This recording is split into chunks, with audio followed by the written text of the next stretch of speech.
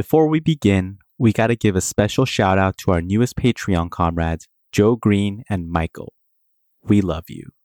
Seriously, big time crushes. This is Sam. This is Ron. And this is Southpaw. A note to our loyal listeners. If you love the show, please support us and help us get paid for our labor by joining Team Southpaw on Patreon. By becoming a member, you'll get access to bonus content like exclusive articles, fight previews, bonus episodes, transcripts of fight studies, and access to our private chat group on Discord.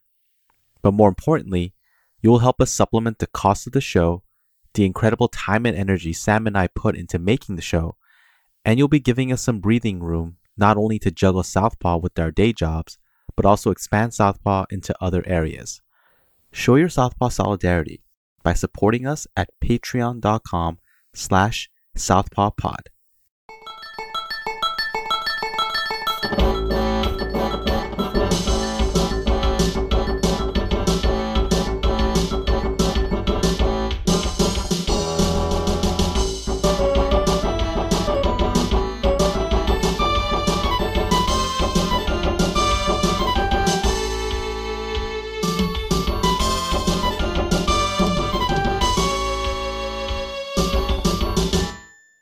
Today on Southpaw, we have Ronald Purser.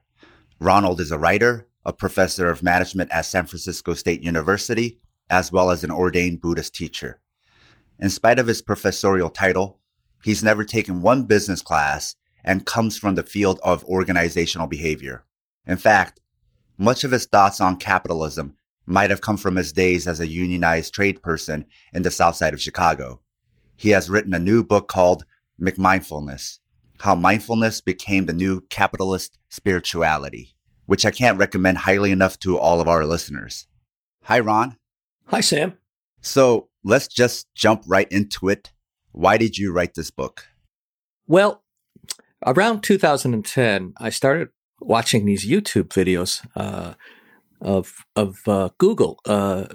Chade Meng Tan, who wrote the best-selling book Search Inside Yourself, which is about Google's corporate mindfulness program. But that was actually before he wrote the book. He had like a long parade of people coming into Google. They were mindfulness teachers, very well-known mindfulness teachers, neuroscientists, Buddhist teachers. And I thought, wow, this is really kind of an interesting thing. I'd never thought that mindfulness would be employed and deployed in corporations. And having been a corporate management consultant for 20 years, and I'm a management professor for another 30 years now, I have quite a good handle on the history of management science, so-called science, and behavioral science techniques that have been used going way back to Frederick Taylor in the early 1900s. He was kind of the first management consultant. It was called scientific management. And even Taylor called it a mental revolution. Basically, his technique was to train immigrant laborers to find the one best way to perform this very hard labor that was going on in the early factory system. But, throughout, since Taylor, there's kind of a really long history of how both psychologists, industrial psychologists, and management consultants have, and this took me a while to come to this conclusion. They're servants of power. I mean, for example, Elton Mayo, who was the father of what was called the human relations movement. This was right after Taylorism. So with Taylor, we're kind of trying to discipline the body, trying to get laborers to perform these tasks in the most efficient way. But then we started to understand that, wait a minute, people aren't automatons. They're not just extensions of the factory machine. they actually have feelings, they have needs. And so Mayo came in and said, look, we gotta find ways to pay attention to employees and listen to them and try to understand their complaints and this sort of thing. And so, I don't want to go into the deep history of that, but fast forward to Google, and now we have mindfulness entering the scene. And that really sparked my interest. And I've been a practicing Buddhist and student of Buddhism for about 40 years or so. So I think it's that intersection of those two streams of that kind of developed into my critique. And that began really with the article in the Huffington Post, which I co-authored with the Buddhist teacher and scholar David Loy. And that was an article that was called Beyond McMindfulness, which was published in July of 2013. And it was a critique of pretty much the corporate mindfulness movement that was just beginning then.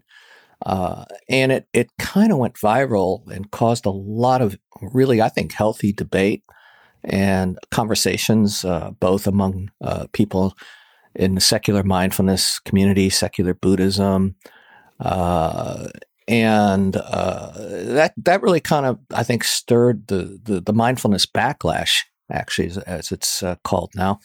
And I just kept tabs on what was going on since then.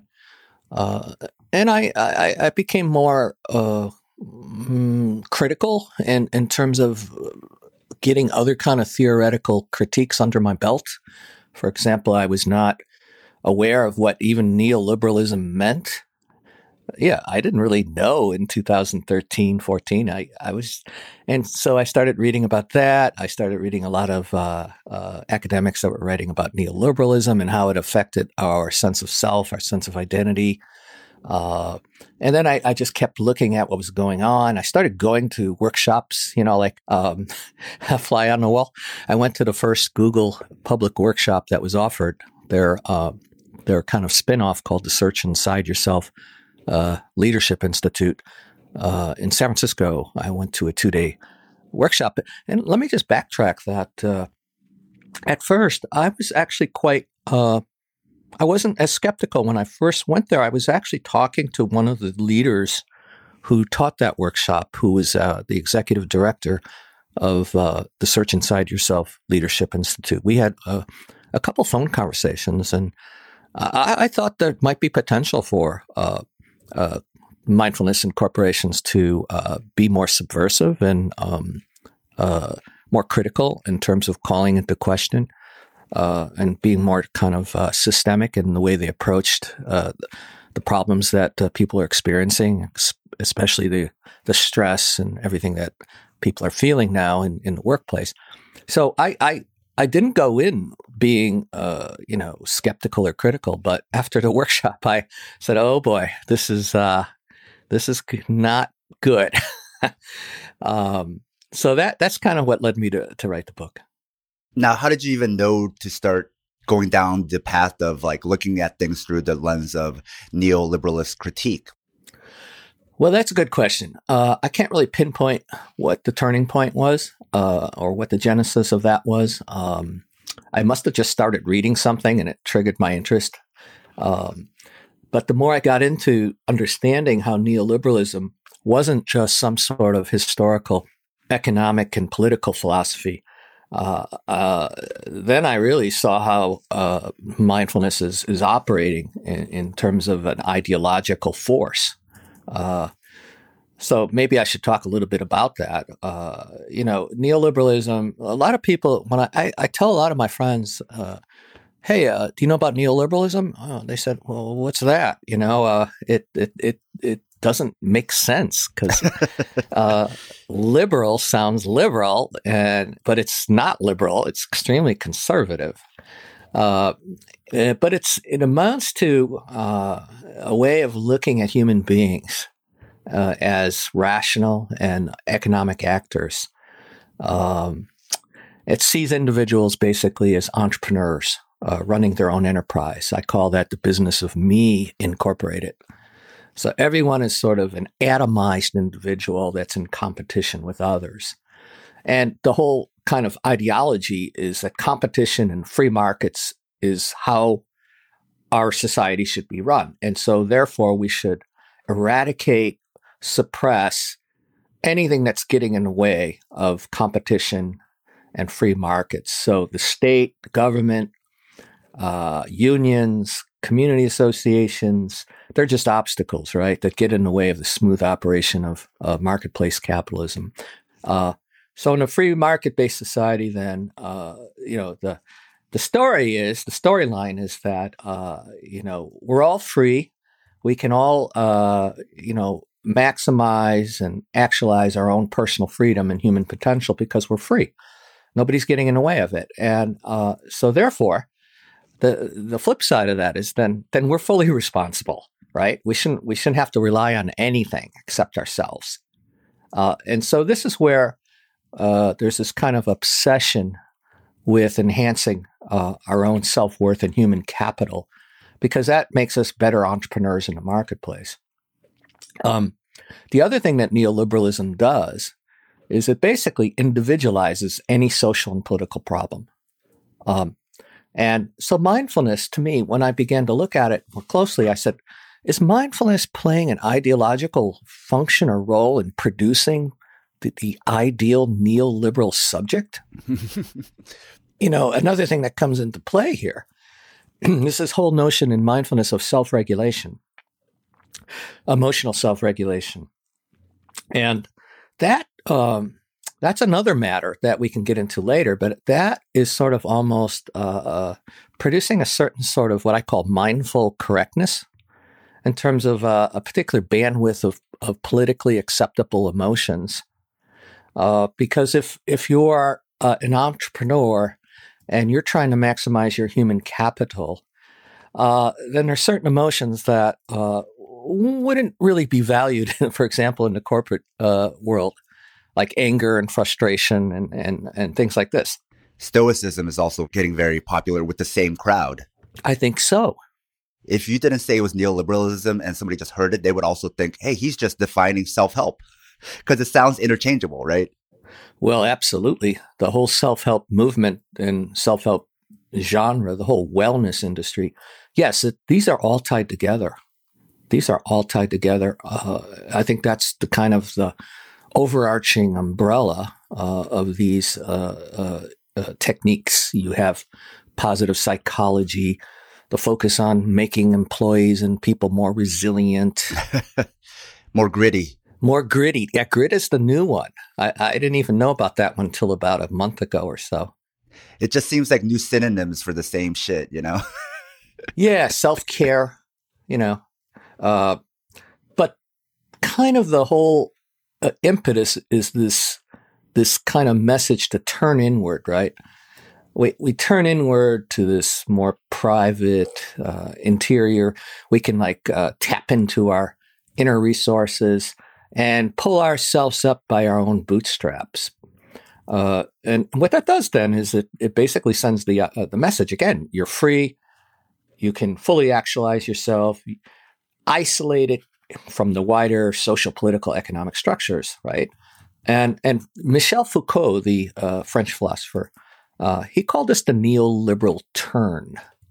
And now Foucault is a very difficult person to understand, and I am not an expert on Foucault. I just barely read some of his material. It's difficult to read, so I was very selective just for what I needed to utilize from his work. But there is this concept, another strange word, with a concept he calls governmentality. Now, that's enough to turn anyone off right away. And I try not to be too academic in the book that I wrote. But he basically said that government should not be understood just as a political mechanism, but in a much broader sense of how power operates. And he's basically trying to say that basically his critique is that power operates in a very different way in neoliberal society than it did let's say, under medieval rulers or kings and monarchs and so forth. We'll get into that in a bit. But he's trying to say how institutions can shape and regulate and inform our behaviors, our attitudes, our affective sensibilities. And he's looking at how knowledge and expertise, especially institutionalized, can kind of seep into people's psyches and work at a very micro level of power. The really interesting thing about it is that, and he refers to this as disciplinary power, which is productive, but it operates and it's constituted through the sort of rhetoric that we're free and enterprising individuals who can govern ourselves. So it's very similar to the self-help genre, right? That the self-help genre it kind of valorizes individual autonomy, freedom, choice, authenticity, all these words that we hear a lot. So this ideology of autonomy, basically, it penetrates power. It's the penetration of power into our psyche, but disguised as an expansion of our personal freedom.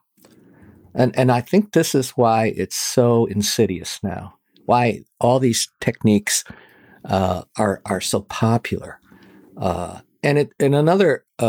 Some people call this the therapeutic culture. The discourse of mindfulness basically reframes our predicaments and our challenges, our circumstances, as simply as a product of our individual choices. So I like C. Wright Mills. I talk about him a lot often. He wrote a book called The Sociological Imagination. And he said the sociological imagination is where we try to understand how our personal troubles are actually linked to political and socioeconomic conditions. But what neoliberalism does, it says, no, they're not. It's all on you. It individualizes those problems. It delinks that connection. So everything's framed as being psychological in nature. Stress is viewed as a pathology,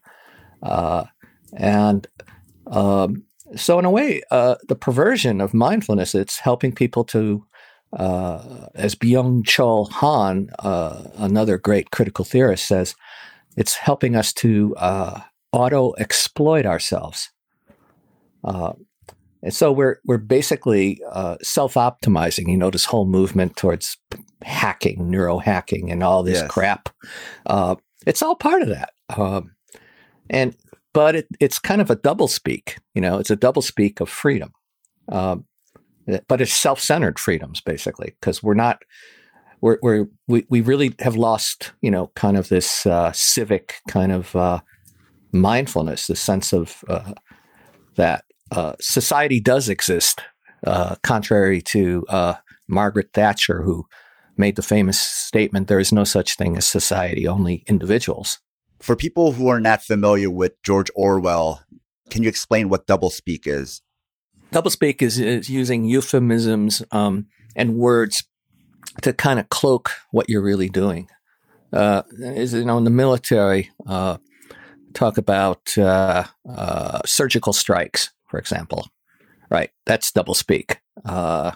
Compassionate conservatism. I can't remember exactly the term, but it's basically along those lines.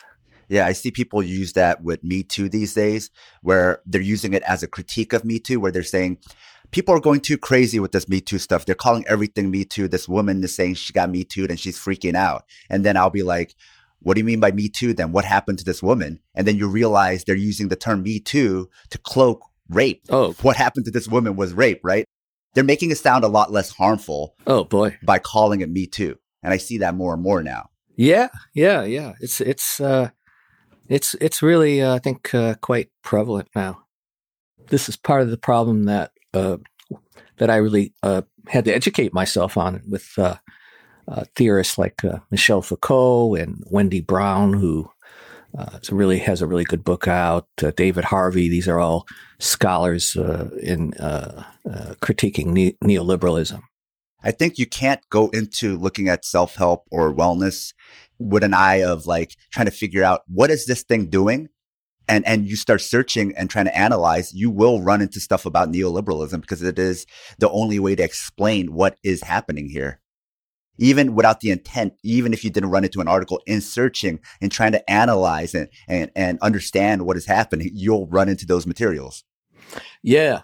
Now, if you look at one of the key phrases, for example, Jon Kabat-Zinn uses, who is often considered the father of the modern mindfulness movement, he says we're all suffering from a thinking disease.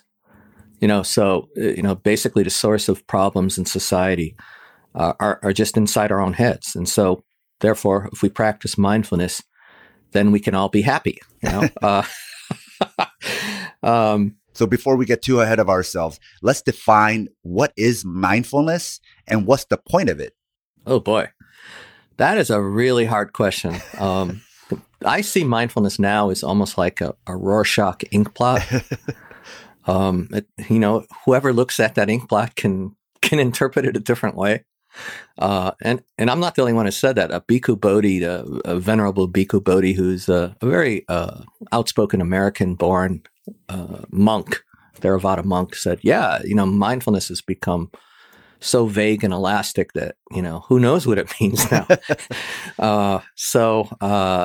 And I get this question a lot. So I what mindfulness are you talking about? Are you talking about corporate mindfulness? Are you talking about clinical mindfulness? Are you talking about Buddhist mindfulness? And even when you say Buddhist mindfulness, what Buddhist mindfulness? There's like probably 50 different variations within Buddhism too, because there's not one Buddhism. There's all kinds of schools and traditions and so forth. I think there's the same Rorschach test for the point of it too. Whenever I ask, especially people who are all about mindfulness, when I ask them, what's the point of it? Each person gives it a different purpose or a different point. It'll help you do this. It'll help you do that. Right. Like it's whatever they want. Well, yeah. Well, then we're talking about, the more modern contemporary mindfulness. And when that's really the question. What is mindfulness for? Now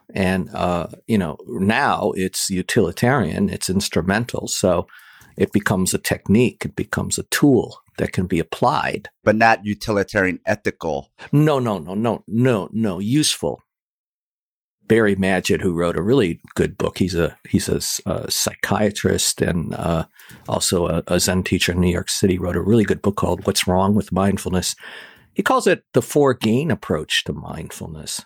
So mindfulness has to have some sort of tangible outcome of some kind in the contemporary form that we're seeing.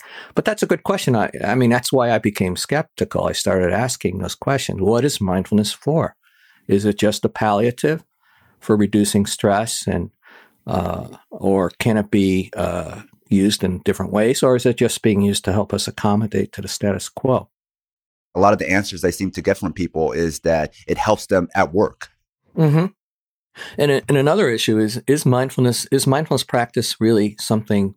Is it really kind of a reductive ingredient that we can, just extract from its context?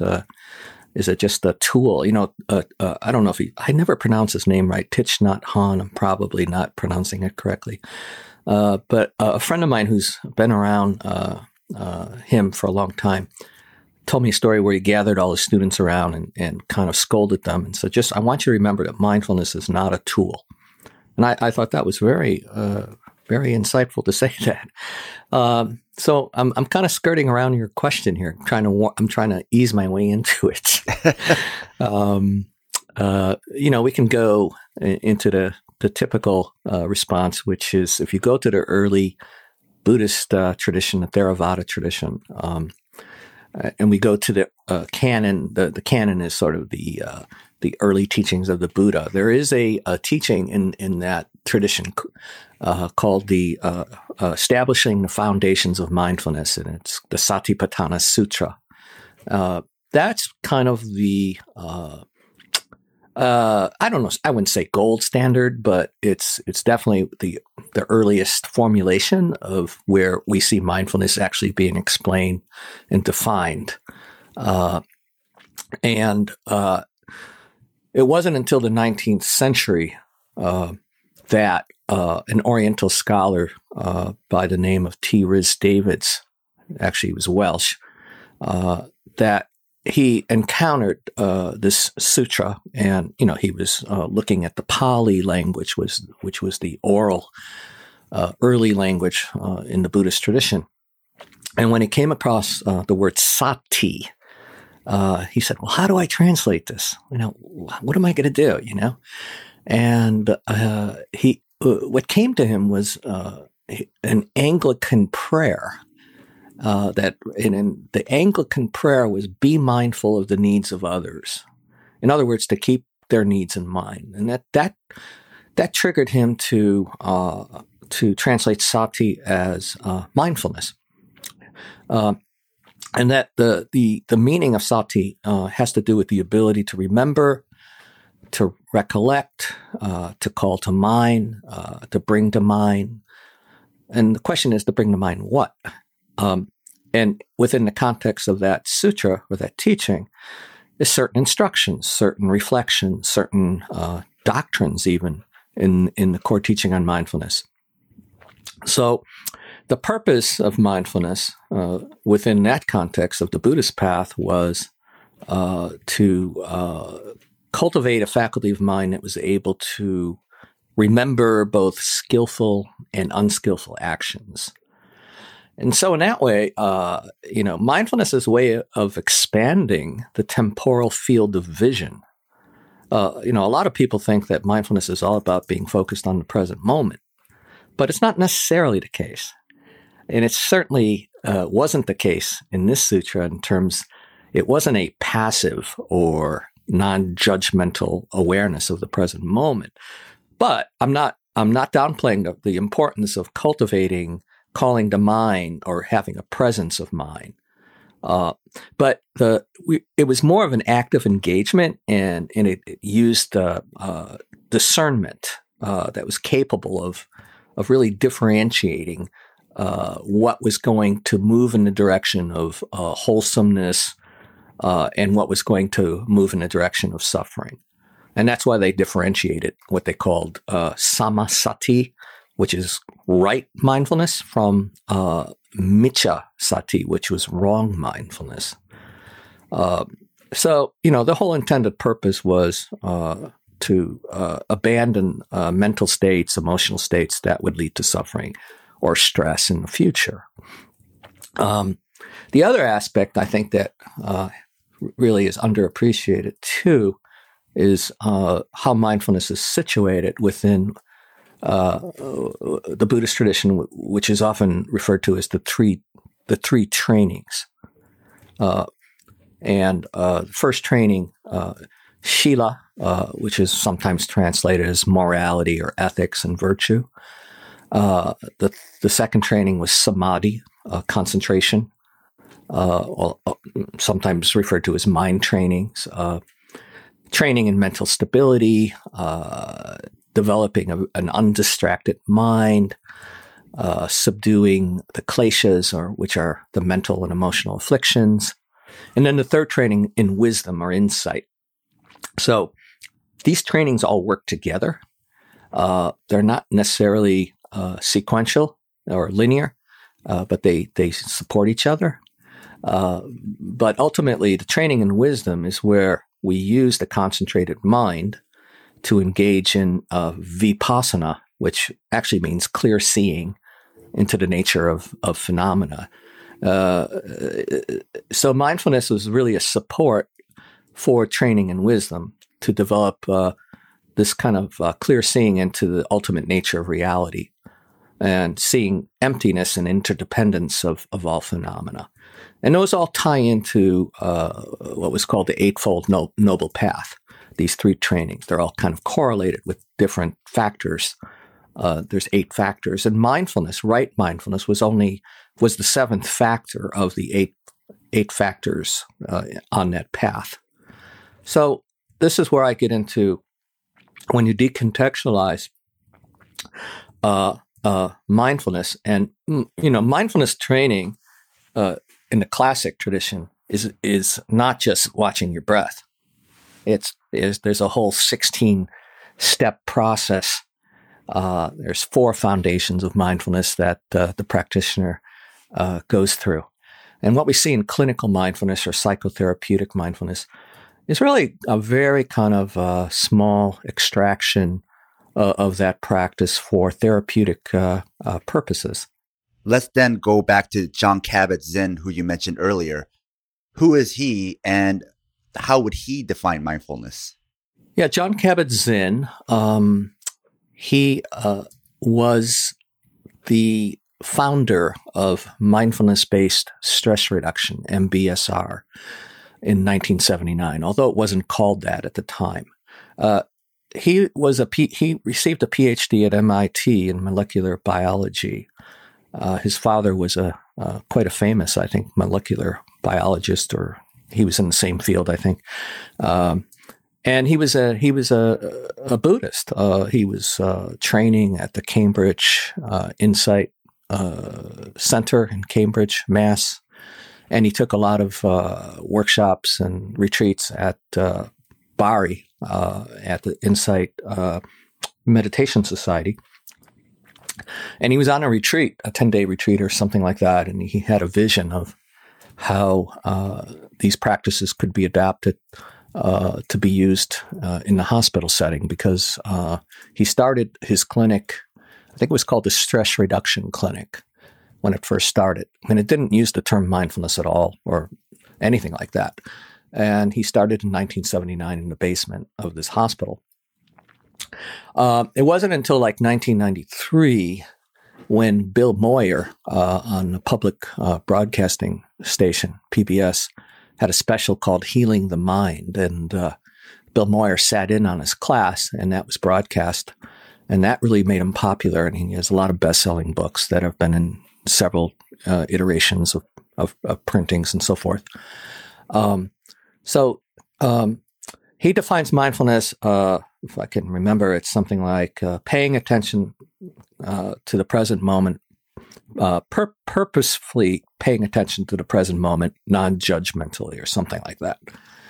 And it's an 8-week program that has now become very popular all over the world. And he's trained a lot of, at his center there, trained a lot of MBSR teachers. And but it started out as a kind of an alternative medicine, complementary medicine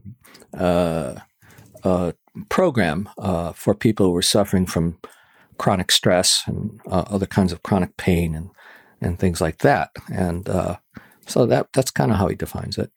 You mentioned earlier about the definition of sati and how it became basically Anglicanized, right? With taking something from a prayer. Yeah.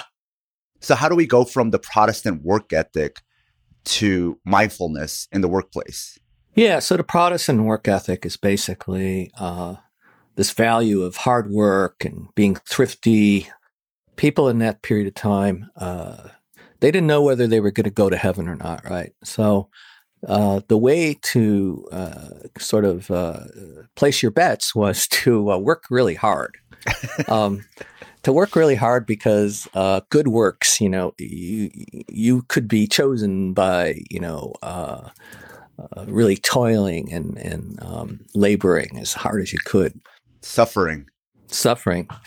So your salvation might be ensured through your good works. But the other part of that, I think, is deferring gratification too.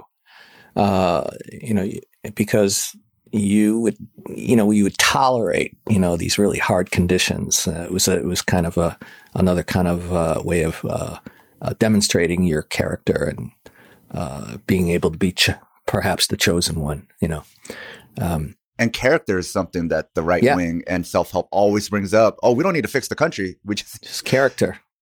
But, as Max Weber, he wrote about this quite a bit, that the Protestant ethic or Protestant work ethic was really tied to the economic success of capitalism, the early stages of capitalism, right? And so in that respect, so when we look at mindfulness, what I see with that is that, mindfulness, is productive, right? It can be used for improving productivity. a way for helping employees to tolerate toxic conditions.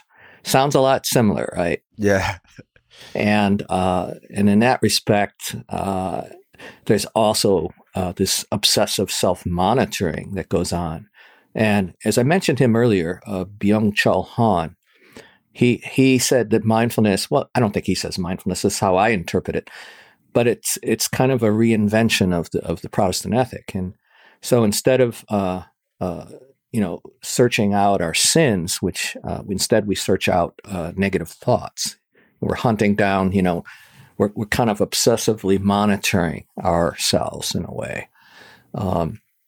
And so I think that's where the linkage is to how it ties into how mindfulness has become a form of disciplinary power that's productive in that respect.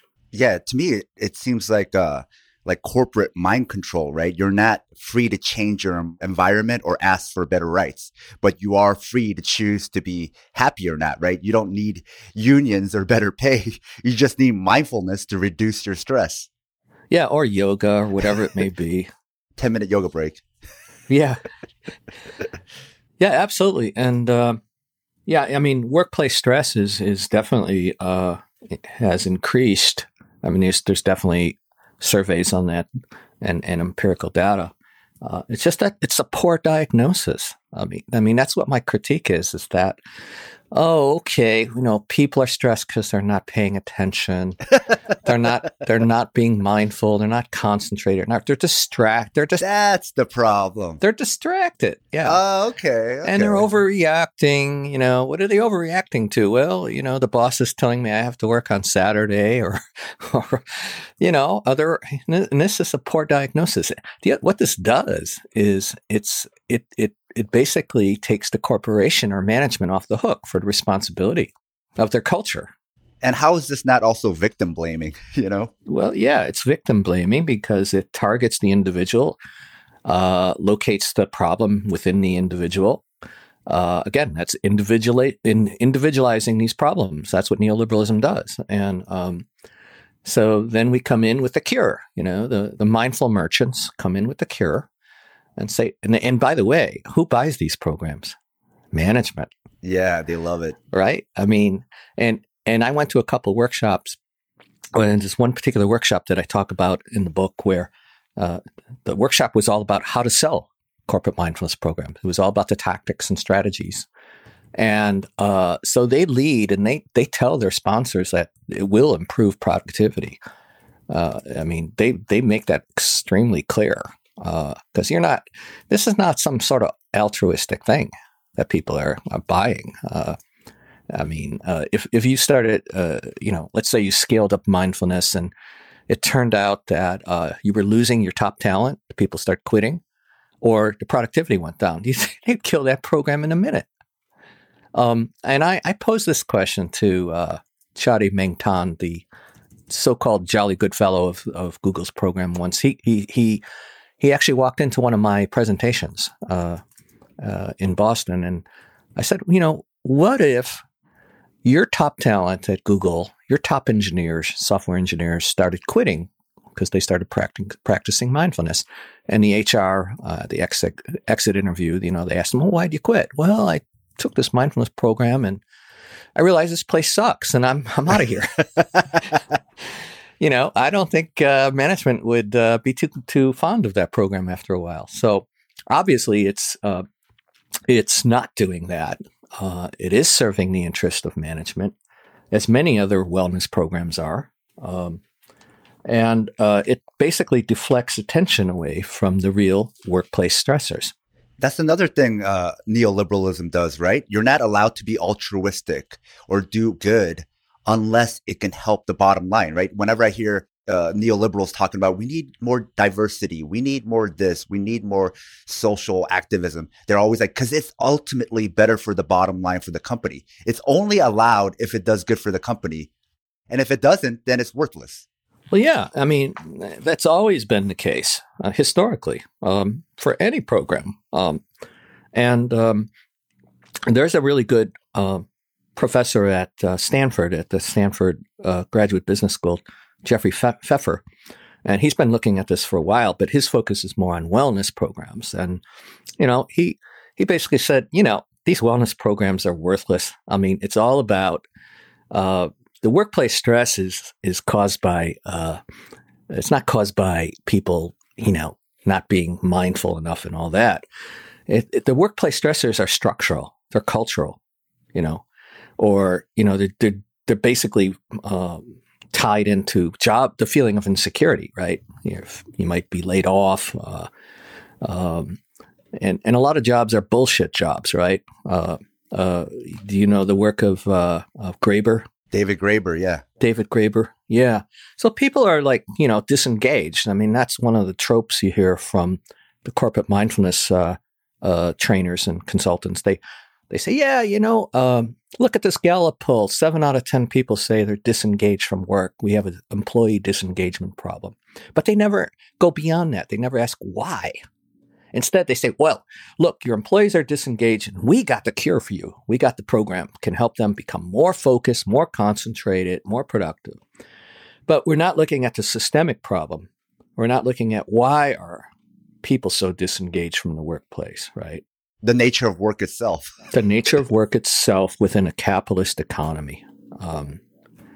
And so, this is another reason why, I think we need to look at stress as a political and social issue, almost like a public health issue. And, one of the articles that just came out by Pfeffer in Fast Company, he said he was giving a talk and there were some lawyers in the audience, and they said that they thought there was going to be lawsuits now, by like class action lawsuits by employees or unions or whatever, to say, hey, stress is a social problem. It's a political problem. And we saw the same thing with big tobacco, right? That, smoking is a public health issue. And you have all these lawsuits start, to be targeted at tobacco. So I think that's an important point. And what the mindfulness community, they subscribe to this privatization of stress. They subscribe to the idea that stress is just some sort of maladaptation of the individual to the environment, because it comes out of a biomedical paradigm, the way the stress has been understood historically. It's self-imposed, right? Self-imposed, yeah. There's actually a mindfulness author, David Gelles, who works for the New York Times, and he made a statement something like that stress is self-imposed. Of course he did. Yeah. He wrote a book called Mindful Work. Okay. So a lot of mindfulness teachers and practitioners, mindfulness consultants and so forth, they kind of buy into this idea of stress as being just a maladaptation to the environment. And that comes out of kind of a biomedical paradigm. It's kind of a medicalized way of understanding stress, seen as just an individual pathology or dysfunction, right? We have a hard time managing our thoughts, our emotions, our mental ruminations. And so it's a framing that has this framing of stress in that way, basically then crowds out or delimits other alternative explanations of stress. So this idea that we're suffering from a thinking disease, stress is all inside our heads, all this kind of rhetoric, I think, plays into that. And so we're admonished, right, for not being mindful, not paying attention. And if we look more closely at that kind of narrative, here's what I hear when I hear mindfulness teachers speak at conference. They say, we're just maladapted cavemen, right? We're maladapted cavemen inhabiting 21st century lifestyles. But unlike the hunter and gatherers, our ancestors, when they had to run away from a saber-toothed tiger, they could go back to their cave and, kind of de-stress for like a long time. But we don't have that luxury. So we become chronically stressed. We accumulate stress. But the unspoken assumption in that narrative is if we had only evolved, right, further biologically, that is, if we didn't inherit this outmoded fight-flight system, then we wouldn't have any stress or conflicts. But the problem is that we have not evolved biologically like that. So we're kind of stuck with this hardwired fight-flight system. But the other unspoken assumption is that a capitalist economy is just fine as it is. And our problem is that we're not adapting to it.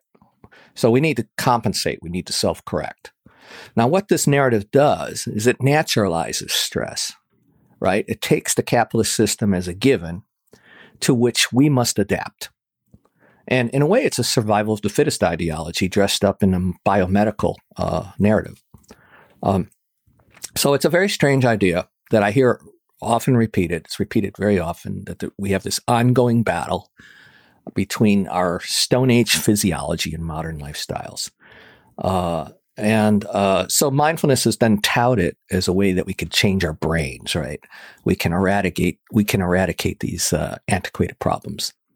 So there's nothing inherently wrong with the corporate culture, right? For example, it's just our maladaptive responses that make us unhappy. We've inherited this flawed biology, and so this is a form of biological reductionism, and what that does, as I mentioned, is this discourse has an ideological component to it, and that's what mindfulness advocates don't recognize. That this discourse can actually play on our fears. Stress is an epidemic; it's omnipresent; it's inevitable. It's an individual level problem, and that basically decontextualizes it from the historical and the social and the political context. And so then we end up with basically a doctrine of stress. Imagine a physician who comes across a patient that's suffering from dysentery. And let's say the physician diagnoses their source of diarrhea to a dysfunction in their intestines. And they treat that person with some sort of antibiotic or anything, something like that. That's fine. They'll get some temporary relief. But the source is the contaminated water supply, right? So in a way, we're kind of like treating dysentery of stress, the epidemic of stress, with mindfulness techniques. But we're not really looking at the source. We're not looking at the root cause, which is much more social and political. And that's, I think, problematic. And if you look at the history of stress, we go back to, the father of stress was Hans Selye, and he wrote a very popular book called The Stress of Life. I don't want to get into all the history of him, but he has a very similar history of as Jon Kabat-Zinn. He became very evangelical. He started making very grandiose and an utopian kind of politically prescriptive theories, that for a better society and so forth. Basically, he was peddling his approach to stress and stress management, which brings up an interesting point that stress management was quite popular in the 70s and early 80s. There was a whole kind of fad around stress management. So to me, it's mindfulness in corporations is not that nothing new really. It's just kind of a new dressing that's put on it. But Selye has a dark history that a lot of people, and I was quite surprised to discover this. He has a really dark side to his work because the big tobacco industry was bankrolling a lot of his, not just his research, but basically telling him what to say in public.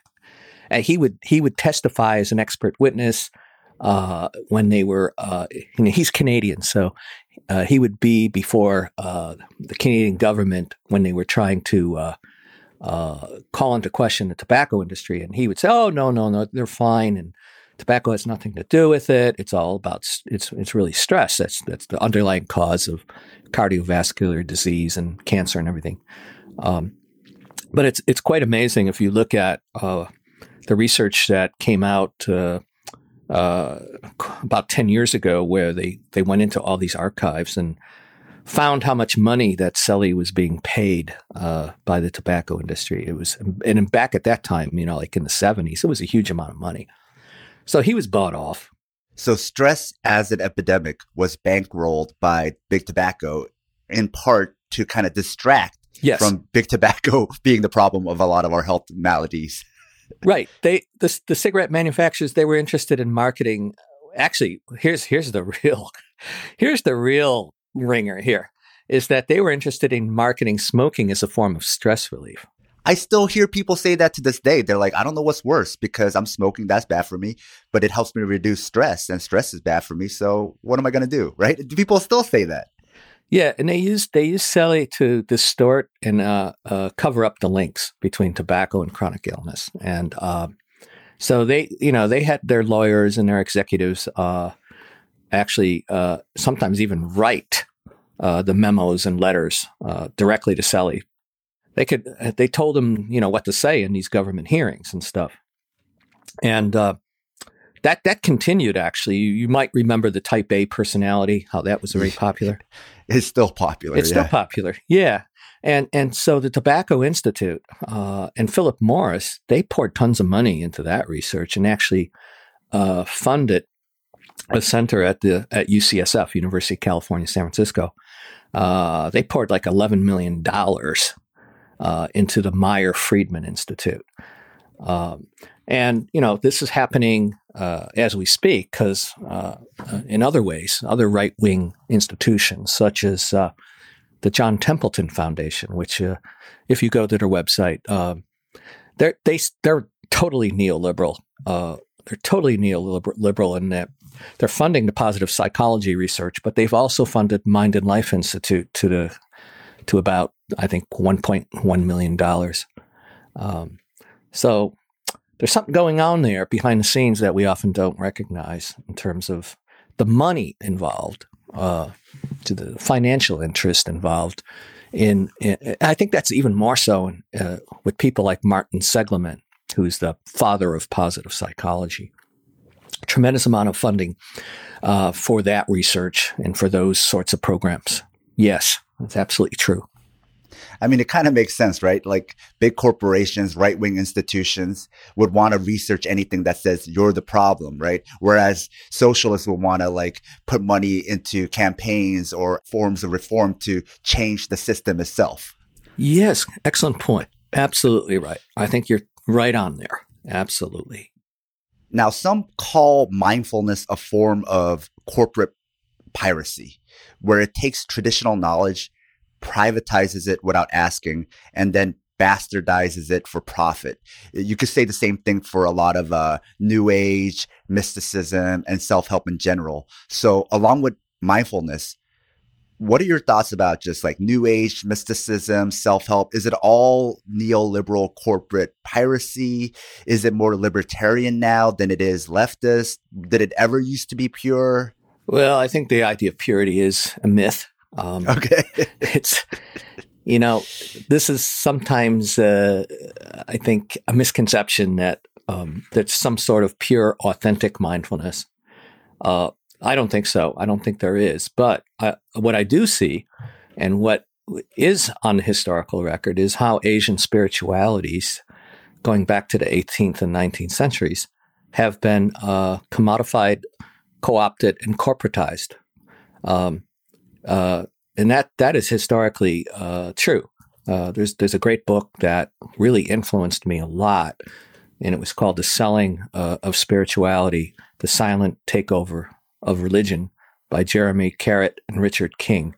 And they basically, this book came out more like around 2005, so they didn't really get into mindfulness yet because it wasn't popular yet. But they did show, for example, at one time there were tons of books out there about the Tao of leadership, right, and all this kind of stuff. They went through a cycle of the Tao, and then we went into Zen, Zen in management and Zen this and that. So there's a whole history of what they call it a privatized spirituality, and using sort of the exoticness of Asian ancient. There's another word that's a code word that's used to kind of give the kind of marketing cultural cachet. This stuff is really, quite exotic. But the real intention is to create these highly individualistic spiritualities that can be put to use in corporations and in society to further capitalist interest. I mean, bottom line, that's it. So there's the colonization, right? There's the colonizing. It's kind of a Western conceit that you see in the mindfulness movement too. That we have the essence of the Dharma, or we have the essence of Buddhism. We have the authentic mindfulness, because as Westerners, we know better than those superstitious Asian Buddhists. In a way, Richard King calls this an epistemic violence, right? And we're like border guards, you can't come into the country. You can't bring those ideas until you kind of like shed that cultural baggage. So until you've gotten rid of all this, Asian cultural baggage, rituals, supernormal psychic powers, cities, all that kind of stuff. Because we know what's best. We're Westerners. We're rationalists. And that's kind of what's happened with mindfulness, too, is that, we've colonized it and scientized it, created this sort of a commitment to scientific materialism. And we end up then with a kind of a really boxed-in view of what the self is. It's kind of the self is sort of this private, interiorized entity, and all meditative experiences are then reduced to brain states or personal achievements, that's kind of what I see happening in that realm. And in a way, it's a whitewashing too, right? Yeah, it's a whitewashing of Buddhism and mindfulness. A lot of people of color have been, maybe not understanding it in this academic lens, but intuitively have understood there's something very white and something very racist about all this, right? You take something, you get rid of the Asian parts, which are seen as the trappings, like you mentioned, and make it palatable for white Americans. So it becomes like mindfulness or this part of Buddhism or even yoga is being touted as the steroid for the brain that makes you an Uberman white superhero, which, a lot of the alt-right also loves. The alt-right also loves yoga and meditation and stuff like that. But beyond that, the mainstream is this, what you talked about, the sciencey, even like race science type of language and personality science that is used to sell mindfulness that can be very cringy. And then I think in your book, you mentioned that Jon Kabat-Zinn also said that MBSR or his form of mindfulness, the lineage starts here in the good old US of A. Like, I just want to say, it just feels very racist to me, Yeah. Well, I mean, if you look at this is not just limited to secular mindfulness. It's also in the Western Buddhist community too. This whole sort of elite. It's the mindfulness movement. First of all, it's not a movement, right? it's a marketing campaign that's led by elites, white upper class elites at the helm, right? That are preaching this kind of messianic con game of global salvation, right? And they're saying, look, we're all human, it's all universal. And it kind of covers up the inequalities of how people suffer too, right? We use this kind of white privileged universality discourse that basically situates not just white people, but the whole mindfulness discourse outside of culture. Yes. Right. It's like, Asian culture, that's baggage. But we got the universal Dharma. We got the essence. And so we're context free. We're immune to our culture because we got the extraction. We've extracted it like almost like strip mining or fracking, we've got the secret ingredient, and we're putting it into a petri dish that we could study through fMRI, magnetic resonance brain imaging, and all that kind of stuff. It's like that Ben Shapiro kind of logic where it's like facts don't care about your feelings, right? Logic and science and fMRIs don't care about your culture. Never heard that one. That's a good one. Well, I'm just making it up. Okay, that's very good. Just from listening to you, that's what I had in my mind. Yeah, and it creates a myth. It creates this myth. Basically, it downplays the very important role that cultural context play in informing these practices. Because context always informs practices. We can't make sense out of even deep meditative experiences without some sort of historical, social, or doctrinal context. And I don't think people appreciate that mindfulness is a social and embodied practice situated within a historical, cultural, economic context. Right? So when we move from the medical center with MBSR, where it started, into corporations, and then we take it from there into the U.S. military, these contexts reframe and repurpose these practices. So mindfulness is always grounded in some sort of form of life that includes individual and collective dimensions. And I think that's why it's so short-sighted among many mindfulness teachers. Yeah, when it was confined to the hospital, in a way, mindfulness was like a genie that got out of the bottle.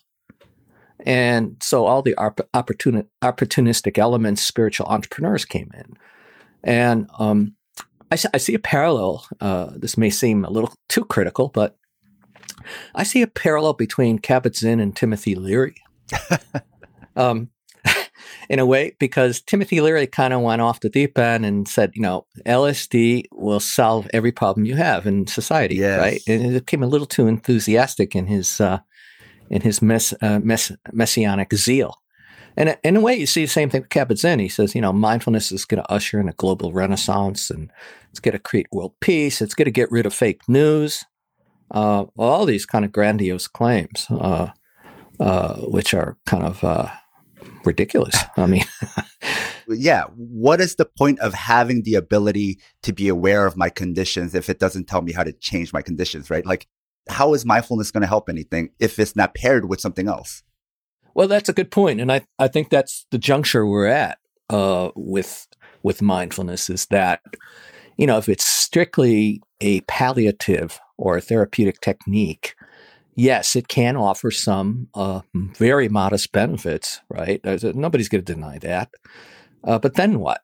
How can we, create more of a social or civic form of mindfulness that helps people to connect the dots, right? Let's connect the dots between people's personal troubles and public issues, as I was mentioning earlier. And I think that's kind of the next wave, or hopefully the next wave.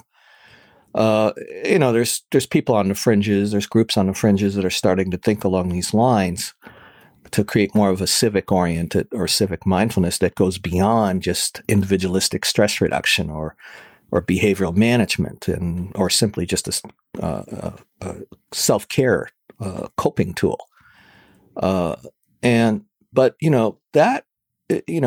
the thing, that, mindfulness, the way it kind of grafted into our culture, it kind of landed in medicine, right? First in medicine with Jon Kabat-Zinn, and in psychology and in science.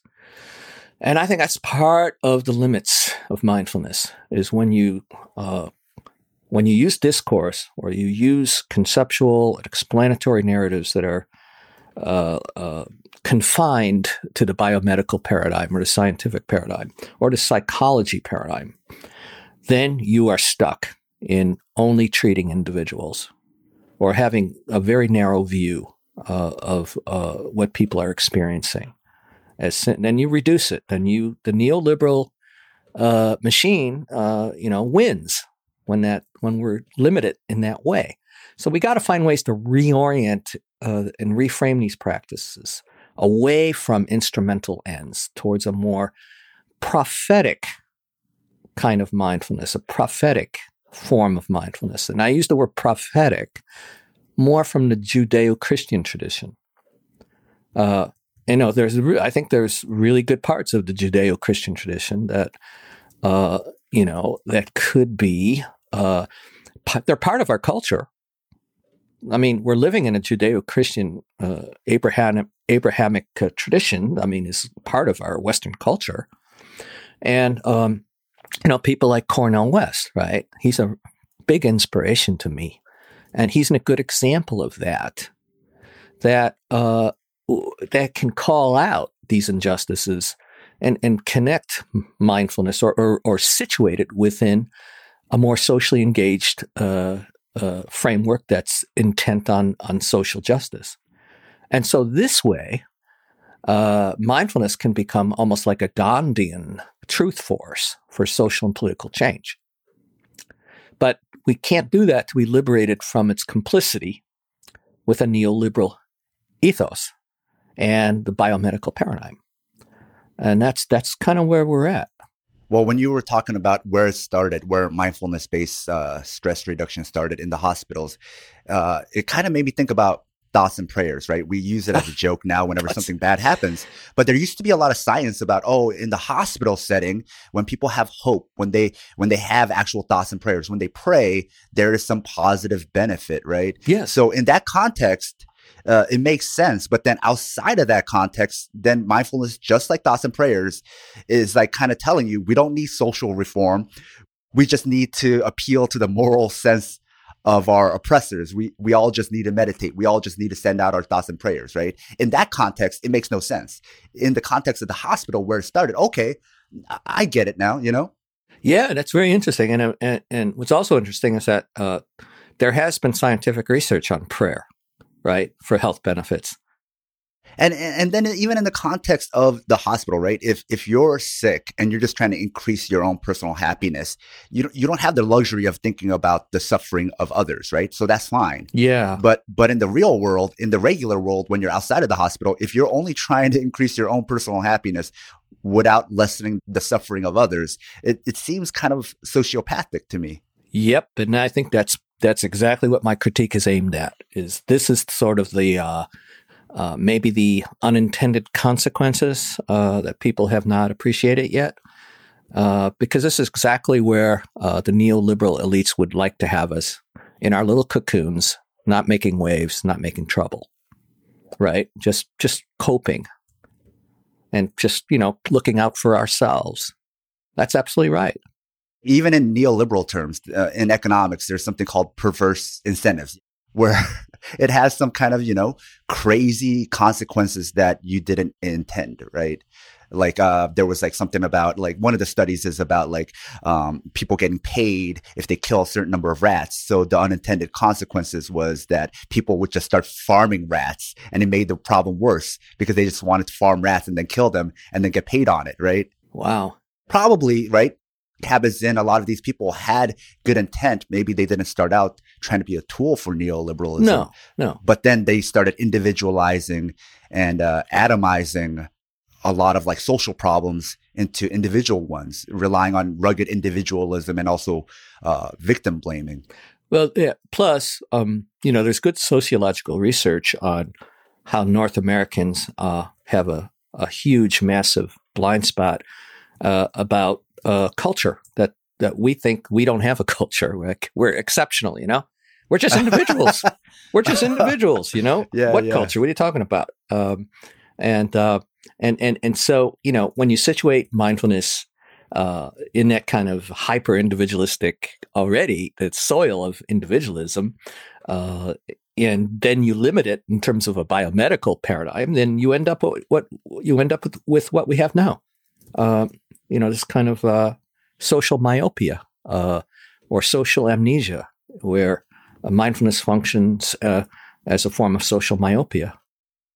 If we go back, way, way, way, way back into early Buddhism, and I'm not a scholar of Buddhism, but I have a little knowledge that about 200 years after the Buddha died, maybe a little bit longer, there was this king Ashoka, King Ashok, And he was a pretty violent king in terms of his conquest and everything. And there was one battle that he went through, and it was just such a massacre that it really kind of shook him up. And he actually converted to Buddhism.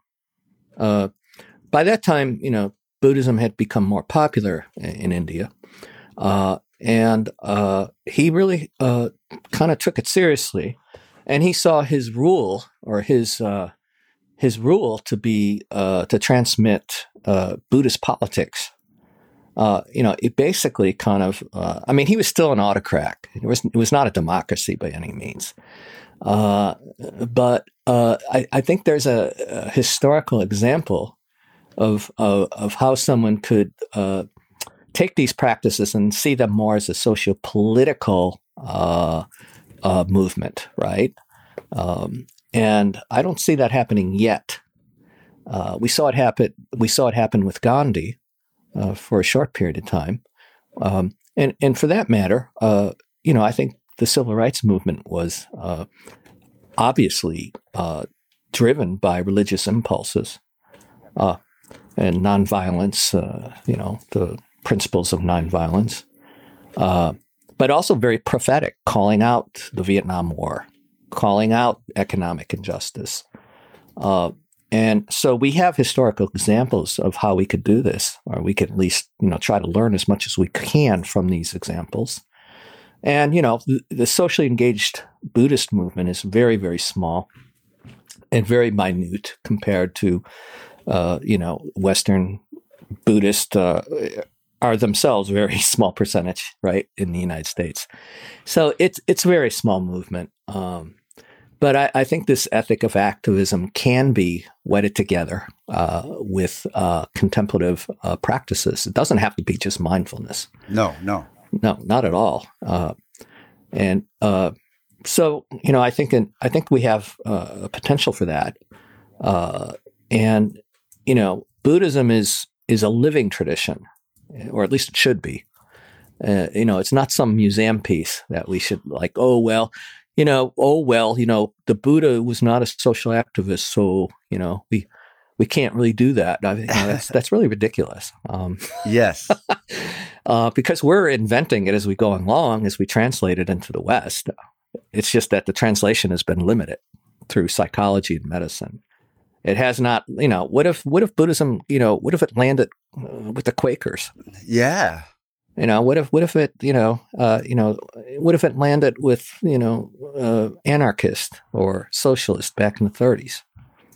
We'd see a completely different form of it.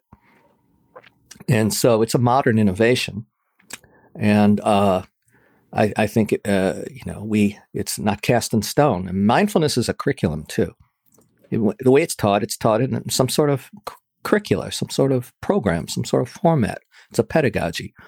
And so we can bring in anti-oppressive pedagogies, critical pedagogies into these programs. Much like with Christianity, right? There's the liberation theology. Theology. In fact, I'm just trying to I'm trying to read about that now. There's tremendous, I think, inspiration from liberation theology. That's the kind of direction I think we could take mindfulness. Definitely. Yeah. The reason I wanted to bring you on this show and talk to you is because there's so much parallel with your thoughts and what you're doing, and actually with this podcast and what I want to do. Because you come from a tradition of academia and Buddhist practice. I come from martial arts, which also has overlap with some Buddhism and Taoism and some other stuff. And talking about small, minute group of, socially conscious Buddhists in the U.S. is just as small for socially conscious martial artists in the U.S. And so I also feel that parallel. But the critique I've always had about martial arts is that when it's not paired with philosophy or a code of ethics, then you're basically training human attack dogs. Yeah. Seems like mindfulness too, when it's not properly paired with justice or ethics, is more dangerous than it is helpful, at least to society. So much like martial artists who learn martial arts without ethics, I'm sure they think it benefited them on an individual level, right? They benefited as a person, but I don't know if the world is better off with them existing where they have all these skills without proper ethics, right? And I think what I always say is funny that you talked about living, because I always say martial arts is living art. It's always in the process of becoming. It's always changing. So now it needs ethics. What is martial arts without the ethics, without the activism, without the reform aspect of it? Yeah, I think there's direct parallels. Absolutely. I could see that. Yeah, I think you're really onto something there. I know mindfulness is touted as this thing that reduces stress, especially in the workplace. Does it even do that well? Does the evidence show it's really improving people's overall sense of well-being and happiness? I'm not sure. And, when you try to do research in the field, unlike in the laboratory, then it becomes even more murky because you can't have control groups. Wasn't there some stuff in your book, though, you wrote where it made people like more aware of how much, they were unhappy at work? And so it was having like a backfire effect? Yeah. I think that there has been work like that. There's also been work recently that, a lot of the mindfulness teachers say, well, if you just practice mindfulness, it'll make people kinder and more compassionate and lead to these pro-social behaviors, is what they call them. And there's been some work by a friend of mine in the UK, Miguel Farias. He's done some really, really good work. He wrote a book called The Buddha Pill, which is now, I think, in its second edition. But that's one of the major claims. The mindfulness advocates will say that, practicing mindfulness in and of itself will lead to these pro-social behaviors, compassion, altruism, empathy, and reduce aggression and prejudice. But actually, he did a meta-analytic study, which is a study of studies on the effects of meditation on these pro-social behaviors. And it just came out last year. And I think he found that there was a lot of experimenter allegiance and experimenter bias in these studies. And that's when the teacher of the intervention, the meditation or mindfulness intervention, was also the author of the published study. Then you found increases in compassion. But if you subtracted that out or factored that out, the experimental allegiance problem, then the results actually disappeared. So I think there's a lot of this problem of experimenter bias, experimenter allegiance in the mindfulness literature, and there's been a lot of articles about that. So they didn't find any evidence or significant effect really that it reduced aggression or prejudice or anything like that. And I think you could just poll people here where I live, Los Angeles, in the Hollywood area. Just poll people and just ask them about all the people who meditate, who do mindfulness, are they better people than they were before? And I think a lot of us will be like, we know plenty of assholes who meditate and they're not any better people. Oh, yeah. Yeah. I can imagine that. Yes. So, well, this was great chatting with you, Ron. You've been more than generous with your time. So where can people find you and your book? RonPurser.com. My book is McMindfulness, How Mindfulness Became the New Capital of Spirituality. You can get it, of course, on Amazon, but also at independent bookstores. Now that's the show. We've grown Southpaw purely from word of mouth, so that means it's all organic. So if you're already spreading the word, please continue to do so. If you've never done it, please consider telling your friends, sharing on social media, and also leaving us a 5-star review on Apple Podcasts or wherever you listen to podcasts. This will make it easier for others to find us. And since this is independent media, every dollar you pledge on Patreon goes a long way in the production of the show and will help us expand with more content on more platforms. Show your Southpaw solidarity by supporting us at patreon.com/southpawpod.